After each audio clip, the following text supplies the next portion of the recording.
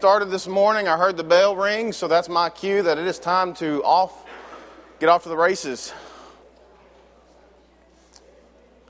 Everybody get a handout this morning. If you didn't get a handout, raise your hand. I think Brother Wayne's helping me get them out to everybody. Hey Wayne, I'm going to give you the rest of these. That's my extras. If you're coming in and hadn't got a handout yet, just raise your hand so Wayne knows and he'll get you one. We get started here this morning. It's good to have everybody here present. Thought about putting on my pink coat and standing up here with my pink coat on. That way to keep y'all's attention on me. You wouldn't be able to miss me. But I told my wife, I said, I'll burn up. I have a coat on. So y'all just have to look for me in my pink coat afterwards. It's one of those things you can't wear it too often because if you do, people will remember, hey, you wore that last week. So the rest of my suits, you don't know which navy blue suit I wore from week to week. So anyways, well, good to see y'all this morning. We are going to get started in James chapter 3. If you want to go ahead and turn your Bibles to that section of Scripture, we'll be heading off. And I plan to get through the whole chapter, believe it or not, today. We're going to see if that happens. My wife says it's impossible. I hardly get through the introduction. And we're going to see. Any prayer requests or updates? I do see Brother Magoo here this morning. It's good to see you here, George. I'm thankful you're with us this morning. So I'm glad you could be back with us. Anybody else? Any other updates and announcements? Of course, we want to remember the Johnston family in our prayers. The funeral was Friday, is that correct? And so keep them in our prayers. I know, talked to Freddie as he was driving back, and he said everything went well. So I'm assuming everything did go well. And everybody's gotten back home okay and safely. But keep them in our prayers, of course. Anything else? Any other requests this morning? All right, well, let's open our class with a word of prayer. Please bow with me, please. Heavenly Father, we are thankful for another day that we could wake up and enjoy your creation. And God, we're thankful for another time of Bible study that we can gather together and open up your word. Lord, we're thankful for all those that are here that have seen the importance of being together on a Sunday morning and studying your Bible together as a family. And God, we ask that you be with us as we study from James chapter 3 today and we discuss the problems of the tongue. And help us to kind of dig deep in ourselves, to try and challenge ourselves to do better with our tongues, to try and make sure you're a part of our lives so that we'll be able to control our tongue because you are within us. And God, we are thankful for the many blessings that you've showered upon our heads when we do not deserve them. We're thankful for the creation around us, their homes, our cars, all the physical things that we have. But more than that, Lord, we're thankful for the spiritual blessings that we have.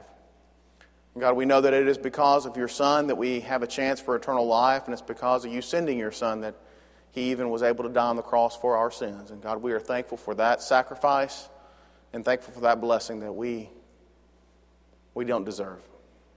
God, we ask you to be with us at this time period of Bible study. Be with us again the next hour as we enter into worship, and we praise and glorify and magnify you. And Lord, we hope that all we do is done in spirit and in truth and pleasing and acceptable unto your sight. Through Jesus' name that we offer this prayer. Amen. The story's told about a woman who comes in and talks to her preacher and says, hey, I know I've done some wrong things with my tongue, and I have said things that were not proper. I have talked about people. In fact, the preacher's in the back of his mind thinking, yeah, she's a gossip. She's a well-known gossip in the church. And she says, I really want to just lay these sins down at the altar. I want to, I just really want to just, I want to confess and I want to come forward and just pretty much lay these things out for everybody. And then the minister looked at her and said, that there really isn't like an altar big enough for all the stuff that you've been involved in. And sadly, that may be what can be said about us sometimes with the tongue. I can't think of a more damaging thing than a sour or an ill-suited word. I can't think of something that can cause more damage than an insult or name-calling or the gossiping. If you look back in the course of history, it has torn apart kingdoms because you've had two-facedness, and you think about the Roman the Greek empires, those have all crumbled. Why? Because you've had infighting and you've had two-facedness and you've had hypocrisy among people who thought they were friends. And in fact, Brutus stabbed him in the back, didn't he? Literally and figuratively. He thought he was his friend. And instead, Caesar experienced some of the deepest betrayal from the tongue. Our tongues, unfortunately, can be a huge problem in our lives. And I think as you see in James chapter 3, it was not just a problem for us today, but it's always been a problem. That's not something new. I think we've talked about this before, but there's not many sins that are new under the sun. They just keep coming back to us. And in fact, this is one that can cause irreparable damage because we can't take words back. I like to think about, I've been in multiple seminars and things about employee etiquette when you're sending out emails. I don't know if y'all have ever had that in your jobs or not, but there's always a word of caution there of review your email before you hit send because you cannot ever get it back again. Those words are out there. And much like one of those emails that are sent in today's world that are always there, and I'll tell you, they can almost always be recovered. They can always be read. Words that are said cannot be taken back either. And although we can forgive of sins, we can forgive someone who may say something against us, we can tell them that we forgive them and we're not holding that all against them. Sometimes it struggles for us in the forgiveness aspect of actually really forgiving and not holding it against them because in the back of our minds, we're always thinking about what they said because those words just can't be taken back. Now, when you look at the context of James chapter 3, what I want to point out to you there, it's not just talking about really everyday language, to be honest with you. The context of James chapter 3 is talking about those who are teaching the church. And so those who are teaching the church are warned, they are exhorted, they are encouraged to watch their tongue. Now, I think that it can also be applicable as you go down and you think about the everyday life of Christians. And I think that's really kind of where James is going there as well.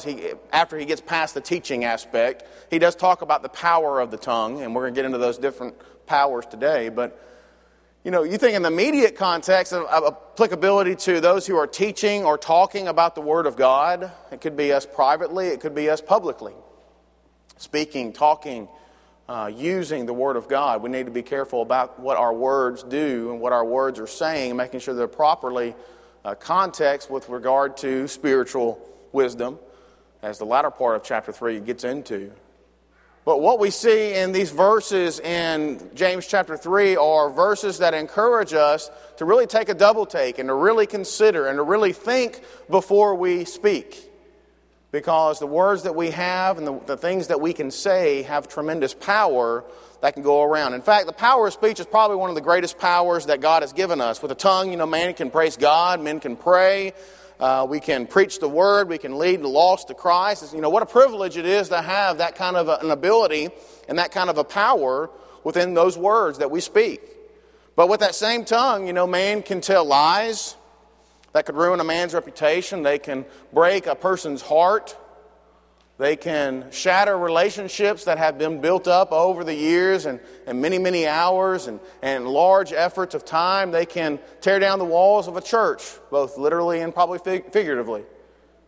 Words can be powerful on the negative side as well, and the ability to speak words is ultimately the ability to influence others, either for the good or the bad, and to accomplish tremendous tasks. And yet we take this ability, I believe, for granted every day.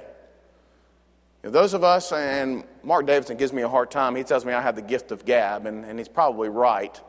My wife says that. That's why she said I can't get through the introduction of a lesson before it's time to be over with.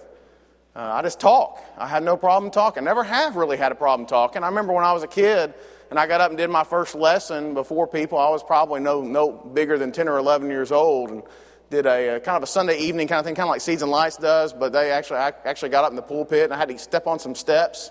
And I remember getting up there and I did a lesson about the calling of Andrew as an apostle. That was my lesson. And I remember I still have actually the note cards from it. And I read it. I was nervous though. In fact, I believe I slipped as I went up the stage a little bit on my shoes. They were a little slick on the bottom, and I slipped on the rug a little bit and, kind of made me a little worried, and got up in the pulpit and, I was nervous. But I didn't have any trouble talking. I was nervous. but had no trouble ever talking. And that's the way I am today. I'm still nervous when I get up and speak and teach because I want to make sure what I say is right. And I think that's what it gets down into when we think about the power of the tongue. Whether you have the gift of the gab or you don't, our tongue can give incredible influence to others. In my household, and I'll move on after I give this example, but in my house, as I get angry or get upset with my daughter sometimes, I will use words, not bad words by any means, but I will use words to convey my anger with them. And they get it pretty quickly. Tone and inflection is also an important part of that, but they understand when Daddy's not happy with them. It's because of the words that I say. On the flip side, they also know whenever I give them praise and I try to encourage them, it's the words that I say that can mean a lot. And if I were to choose the wrong words at the wrong times, I could cause possibly irreparable damage.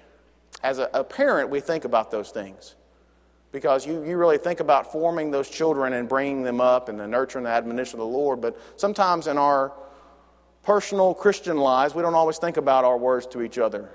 In this crazy world of Facebook and Twitter and and all those other social media. I'm not going to list them all. You got kids today. If we were to go up and talk to the teenagers, I mean, they'll flip on there and they'll make a little saying whatever they're doing at that moment in time. And me and Monica always joke around about it. It's like, I don't want my whole life online. It doesn't make any sense to me. I'm sure it don't make any sense to you. Those of the older generation, I think a lot of times just look at them, just shake their head and just think, y'all are crazy. And I think they are crazy because they don't realize that their words are out there and they cannot be taken back. And I will tell you, there are times I've prosecuted individuals for things that they've posted online because the words that they have used are not good things.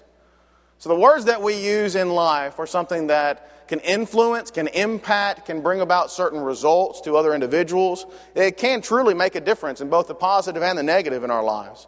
And we've got to understand, as James tries to point out here, the importance of having controlled speech and the great consequences that our words, as James says, has upon our lives and those lives that are around us. Real quickly, look with me, James chapter 3, verses 1 through, we're going to go all the way down to verse 12 real quickly. I want to read this so I can speed through and talk about these different pictures because I do intend to get through this chapter this time. So we got 30 minutes to get through the rest of this chapter. So y'all look with me. Let's read James chapter 3, verses 1 through 12. It says, "Let not many of you become teachers, my brethren, knowing that as such we will incur a stricter judgment. For we all stumble in many ways.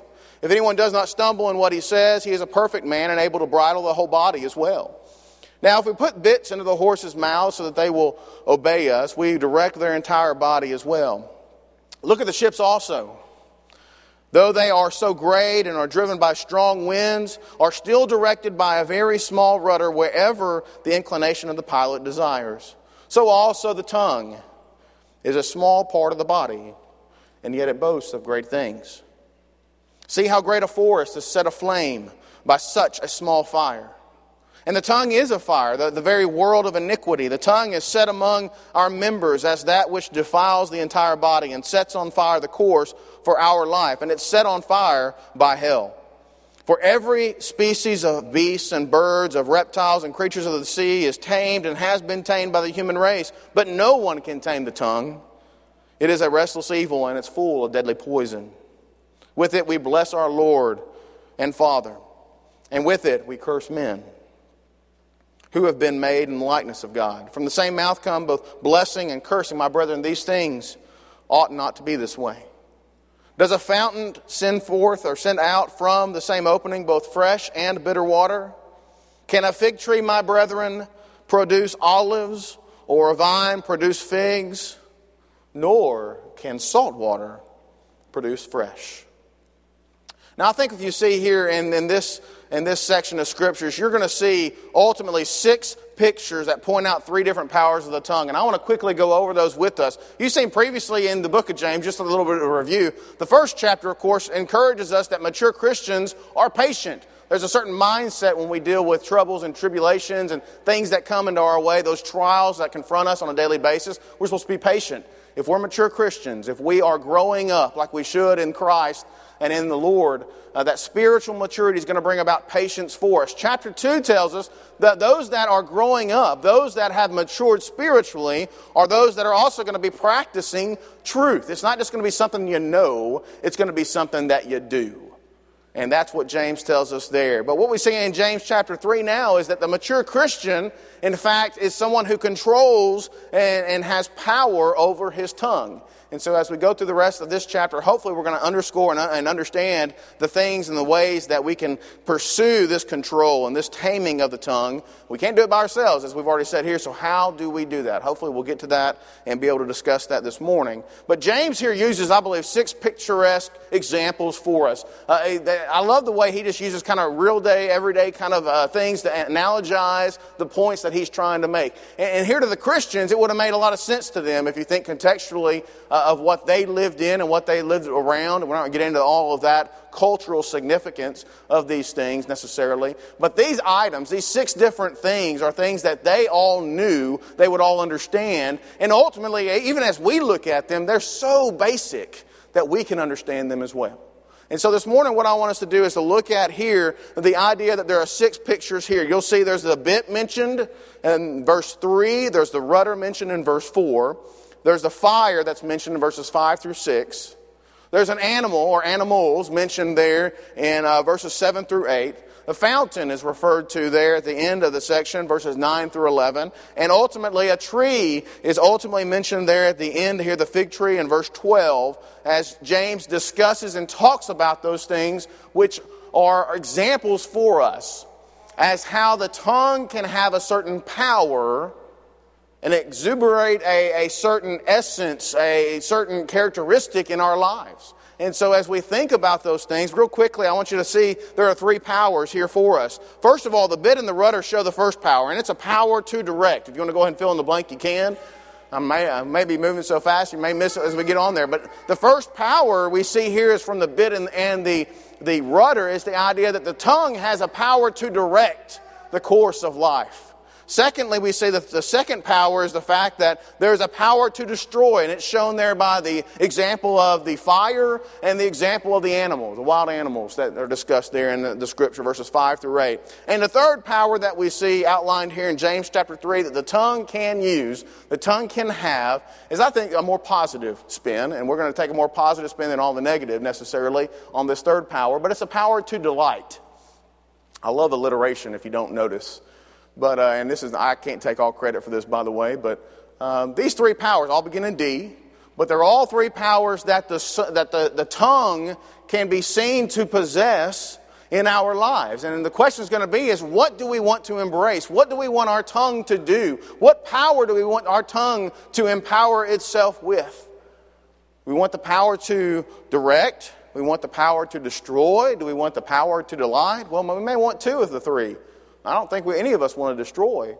But we've got to understand that the tongue can have both negative and positive effect on our lives and those that are around us. Real quickly, look there in verses 1 through 4. You've got the power to direct that's shown there from James using the bit and the rudder. He makes several points about our tongues here. First of all, the strong point that he makes here is that direction does not require something large. It can be coming from something small. We should not ever imagine or think that we've got to have something of prominence, that someone has to be someone of authority, or maybe of some certain classification or class, or some famous person to actually have power. It doesn't have to be someone who's elected into office to have power. In fact, what James tells us here in the Scriptures is that the tongue, being a very small member, each of us have power. And it can come from something small. It doesn't have to be something large.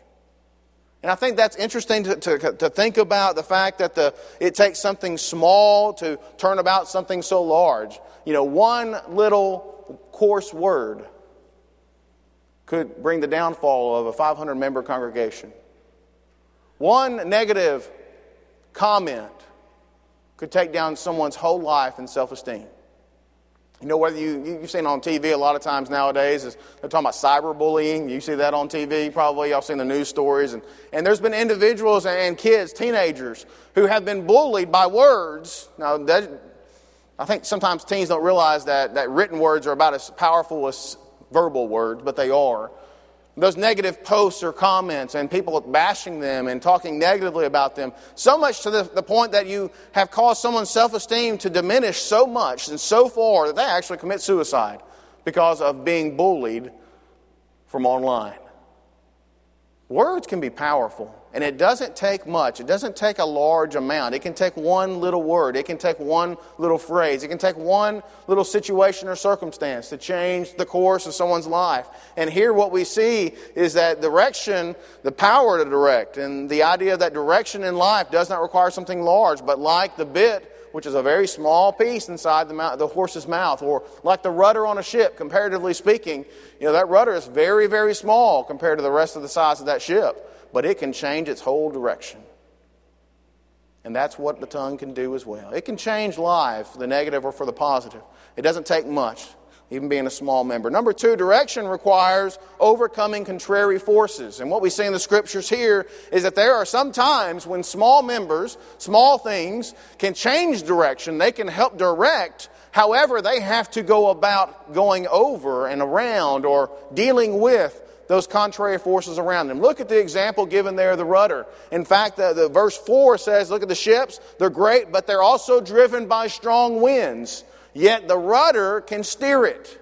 So the rudder, battling the strong winds and those things which are storming around it, can still help guide and direct those ships even in the greatest winds or the greatest storms. Even the small rudder can be directing at the inclination of wherever the pilot desires.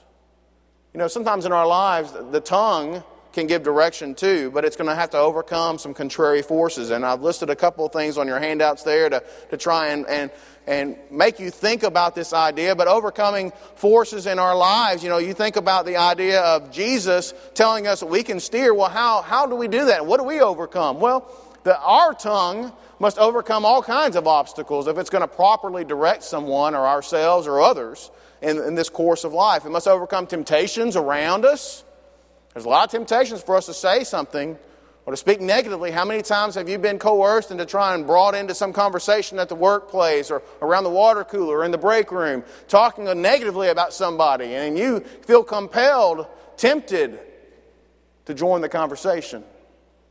What about around us as well? You think about the provocations by others. When others do things negatively to us, we are provoked sometimes to say responses to them. We want a good comeback. We want to be able to slap them down with our words, and it's not always something we as Christians should do. I'm not saying you got to lay down and just take it. I think that if you get in a debate or a discussion with some other individual, there's nothing wrong with standing up for the truth and standing up for what's right. However, how we do it is another whole matter completely. We are provoked on the outside by individuals wanting us to succumb and do the things that they do. And we've got to overcome that challenge and that force, that contrary force around us. And then also you see the idea of the challenges of self-control. And the idea of sometimes we just don't control our tongue. And that is a challenge among us, and that is a huge challenge for some, more so than others. But we have got to overcome that challenge. We have to overcome that contrary obstacle in order for our tongue to properly direct us in the way that it should go. Direction also comes or requires control by a strong hand. You think about this, and you can think about the idea here in the passage of verse 4, that a very small rudder wherever the inclination of the pilot desires. It takes someone sometimes with a strong and steady hand to really guide that ship, especially in those turbulent waters, right? I mean, it's not something you can just kind of let go and just expect it to kind of go where you think or where you want it to go. You got to hold steady. You got to hold strong. If you don't, that boat's going to go every which way and not the way probably you're wanting it to go. It takes a strong hand sometimes to direct and to do the things which we need to do. And you see in Scripture the idea of us making sure our mindset is with God. In fact, if you look in Matthew chapter 12, which is a good verse for you to kind of underline and think about in this lesson. You might want to put it in the footnote there of James chapter 3. But in Matthew chapter 12, you're thinking about Jesus as he's speaking and he's talking to the Pharisees around him, and he's really critiquing them for the use of their words. In verse 33 and 34, he gets pretty strong here. He says, either make the tree good and its fruit good, or make the tree bad and its fruit bad, for the tree is known by its fruit. You brood of vipers, how can you, being evil, speak what is good? For the mouth speaks out of that which fills the heart. We've got to understand that it takes a strong person to direct the tongue in the proper ways. We've got to have our goals. We have to have our priorities correct. And the bottom gist of all this is that our heart is going to be the telling tale of what our words are. In fact, let me flip that around. Our words are going to be the telltale sign of what our heart is. Because as Jesus says, those things which come out of our mouth tell us what fills up our heart. If you're speaking ill will to others, guess what your heart is full of? Ill will. If you're cursing at others, guess what your heart is full of? Cursing. If you're gossiping and talking about other individuals, putting them down, talking badly about them to other individuals, and what is your heart full of? Bad and evil, negative thoughts. And it's not love. If it's love, would you be saying those things? If it's peace, would your mouth be saying those things? If it's joy, would your heart be saying those things? No, it would not. So what we say directly reflects what our heart is, and it takes a strong person to control what our heart is. You must guide and guard your heart with all your mind. You must focus upon Jesus. If you don't focus upon Jesus and God and those saving things which we see, your heart will not be full of that, and in effect, your mouth will not reflect that. It takes a strong, strong will to go about those things. Never underestimate the guidance that you can give by the words that you speak or do not speak. Jesus' words brought a woman living water in John chapter 4. Gave her that refreshment that only a spiritual source can give. You think back on the day of Pentecost, Peter's words brought about guidance to more than 3,000 unto salvation there in Acts chapter 2. Giving them those things which they needed unto salvation came from Peter's words. And our words can truly guide ourselves and can truly guide others. It has the power to direct.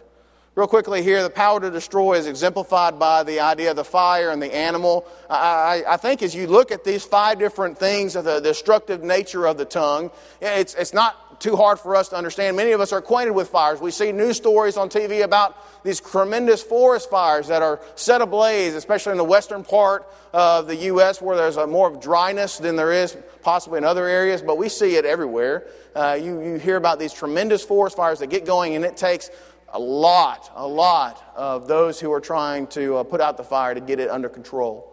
And we see the idea of the fire, and then we can also understand the idea of these wild animals, these animals that are out there, that these beasts, and we can just in our minds just kind of envision the idea of what James was kind of talking to these people about, how they have a hard time taming them. Now, they can be tamed. I'm not saying it's impossible. But there are all these different types of animals that you see, and he talks about here, he says, all the creatures, they're tamed. They've been tamed by the human race, but no man can tame the tongue.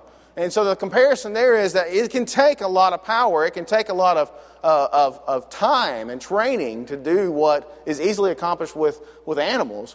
But what you see in these 2 examples is the power, and what we see is the power to destroy.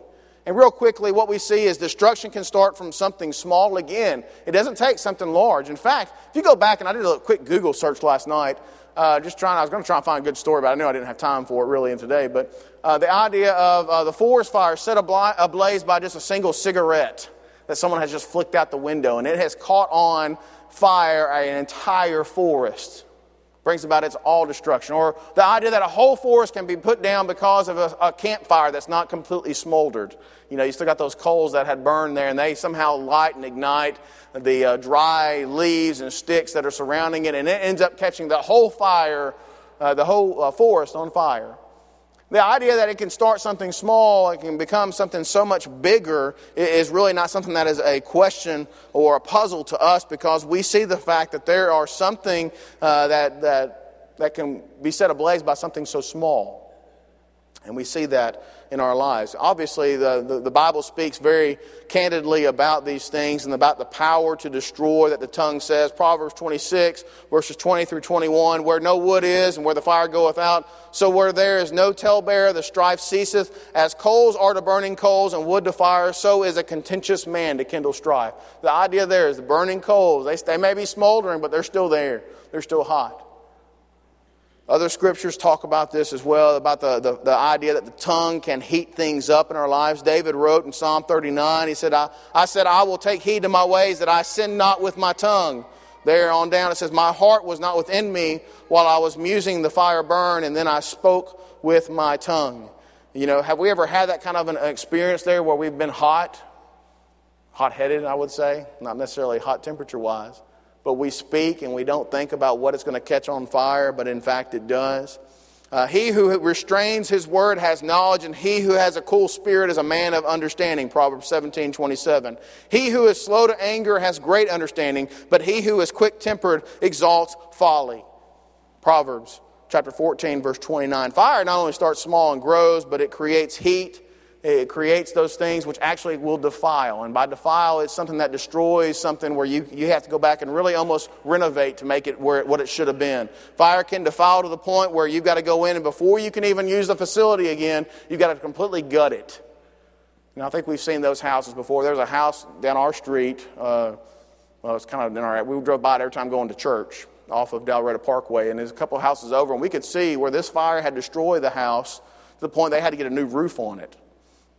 And we saw it for probably weeks without getting a new roof. And I told Monica, I'm sure it's held up in the insurance claims or whatnot. But finally, it looked like they started putting on a new roof. And in fact, they have constructed it, and it's back there. It looks like it's back and being habitable again. But, you know, sometimes fire defiles a building to the point that it's uninhabitable until you go back in there and gut it. You fix it. You have to go back almost to the bare bones of the building, because fire has defiled it so much. So in our lives as well, the tongue can defile. It can hurt us to the point where the only thing that can wash away that defilement is going to be the blood of Jesus Christ. Because we have sinned with our tongue, and it has defiled us, it has defiled others. And the only thing that can ever cause that to be remedied is the forgiveness and the blood of Jesus. The tongue can defile. Destruction can defile. Destruction can also hurt. We know fire hurts. You know, animals can hurt. Destruction can hurt. And in fact, it can be a hurt that may never go away before, or it may never go away again. I've got a scar on my hand right here that I haven't started putting that Mederma stuff. Supposedly that kind of helps make the scars go away. But what happened to my hand is I put it in the oven one day to try and grab something on the bottom rack, and I hit the top rack. I'm sure y'all have all done that before. But man, it blistered up. You know, and I've got this reminder now, when every time I put that hand in that oven, don't hit the top rack again. You know, but man, it hurt. And it pained me for weeks. You know, burns do that. Burns are something that are not easy to get over. And if any of you ever seen anybody with second and third degree burns, those burns which are with them forever, they hurt.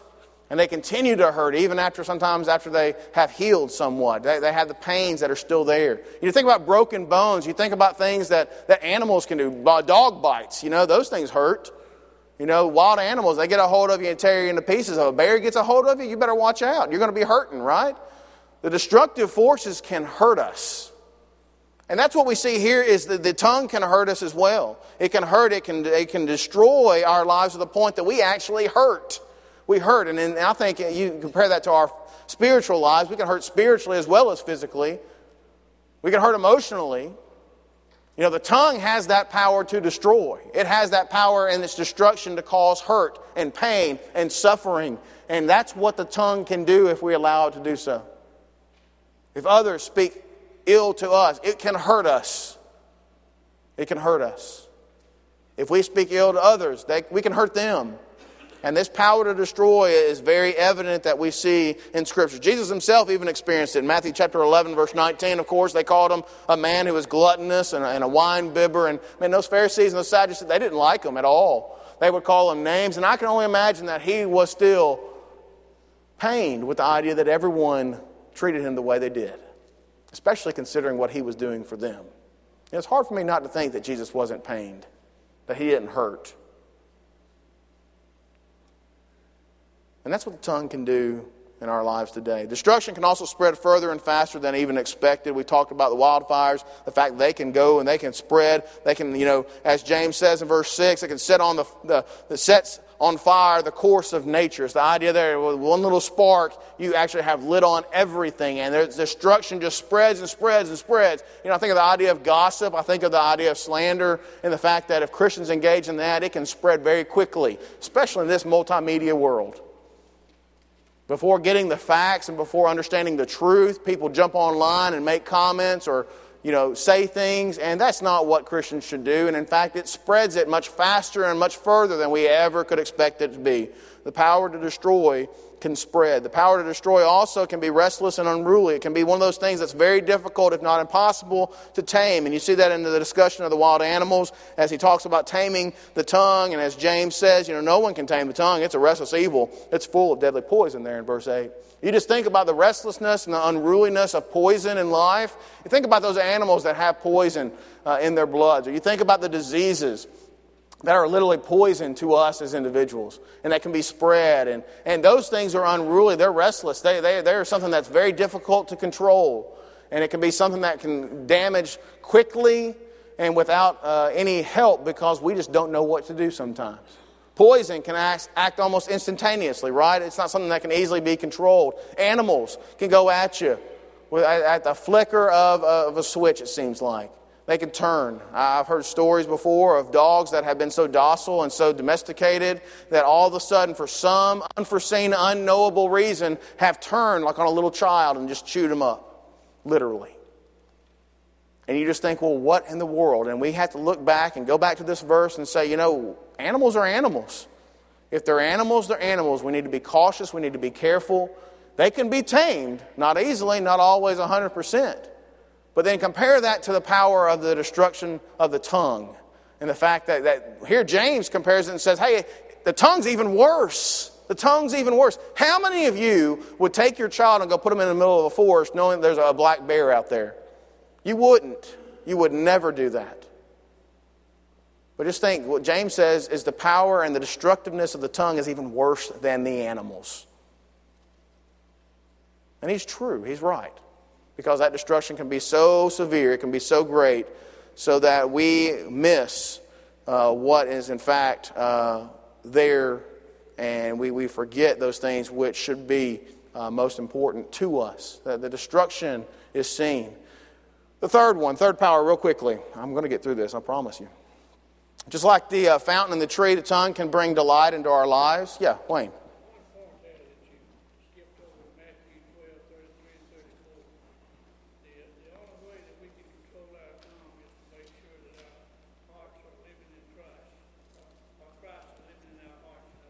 Right.